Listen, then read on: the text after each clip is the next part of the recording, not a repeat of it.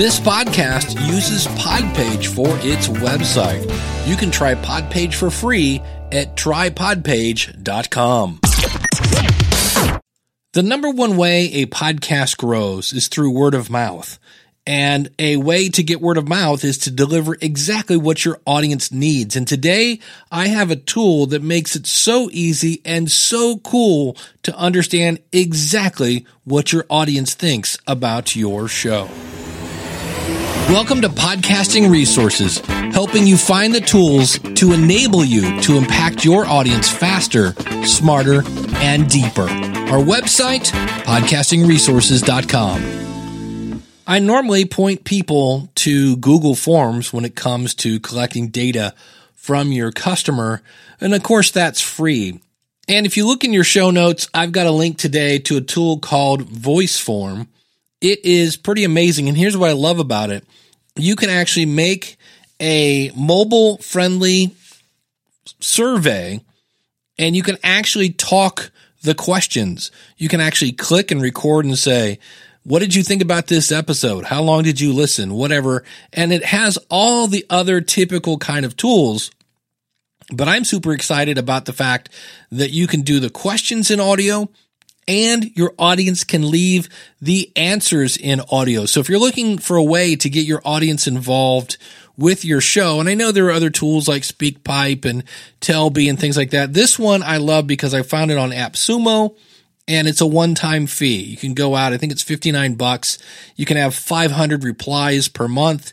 It's super easy. But if you do an actual survey with like yes, no, did you like this, did you not like it kind of stuff, the analytics on that are pretty cool, and I haven't even used it yet to where you can embed these to pop up on your website and things like that. And so I love any kind of like one-time fee, use it forever. And so it's super fast to make a survey, and then you basically just put it out to your audience. So if you're wondering, hey, did you like this episode? You can now put a link to a survey just about that episode. And the great thing about podcasting, it's time shifted.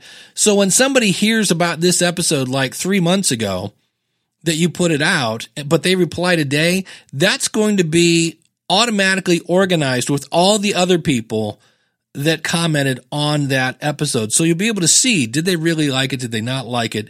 Things of that nature. So it's actually pretty cool. And like I said, I used to use Google Forms, and if you need something that's free, it definitely works. And you can actually put videos on a Google form that are on YouTube. So it's not an unheard of. It's not like they came up with something completely new, but I just like this fact that you can actually do that and have them answer via the voice, or again, they could type in their answer, and you have all the typical things where you have, you can have their name and sex and age and things like that. But when I saw the audio part, I was like, oh, this is great for podcasting. I do this on the School of Podcasting. I do the question of the month. And as you listen to this in September, you have about another week to go to schoolofpodcasting.com/question and actually use this feature, because I've redirected it to use VoiceForm for this particular, this month's question.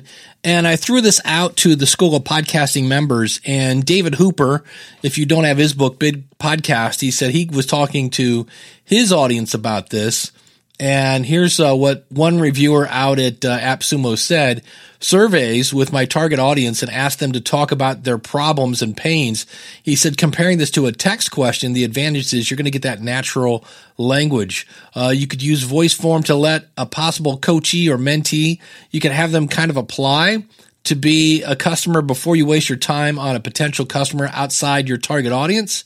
You can embed a VoiceForm in an online course, and now you can let students give oral answers where they can elaborate and explain the view on the topic. That, as a member, a guy that's running the School of Podcasting, I'm like, that's a great idea. If you have time to listen and grade all the answers, you could even use VoiceForm to take an oral exam on autopilot. In an interactive learning video at the end of a quiz or after walking through an interactive scenario, you can give the learner the possibility to quickly tell what they think of the lesson. I love that.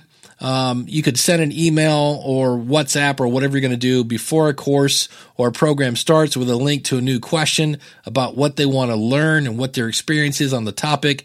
And then with the recordings, you can make a kind of a compilation and play that in the first lesson or put it in an online course environment. All sorts of uses. And again, if you go out to podcastingresources.net, or if you look at your phone, if you're listening to that, I've got links. They do have an affiliate program, and I am a happy customer.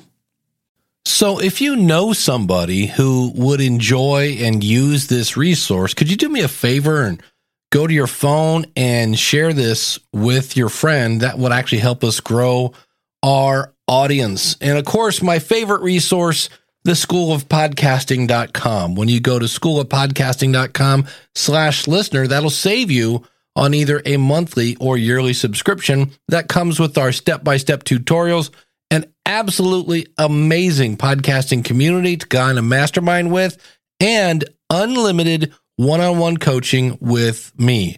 Check it out, schoolofpodcasting.com/listener. And if you're not sure about it, realize when you join, you have a 30-day money-back guarantee, so you can join without any worries. schoolofpodcasting.com/listener.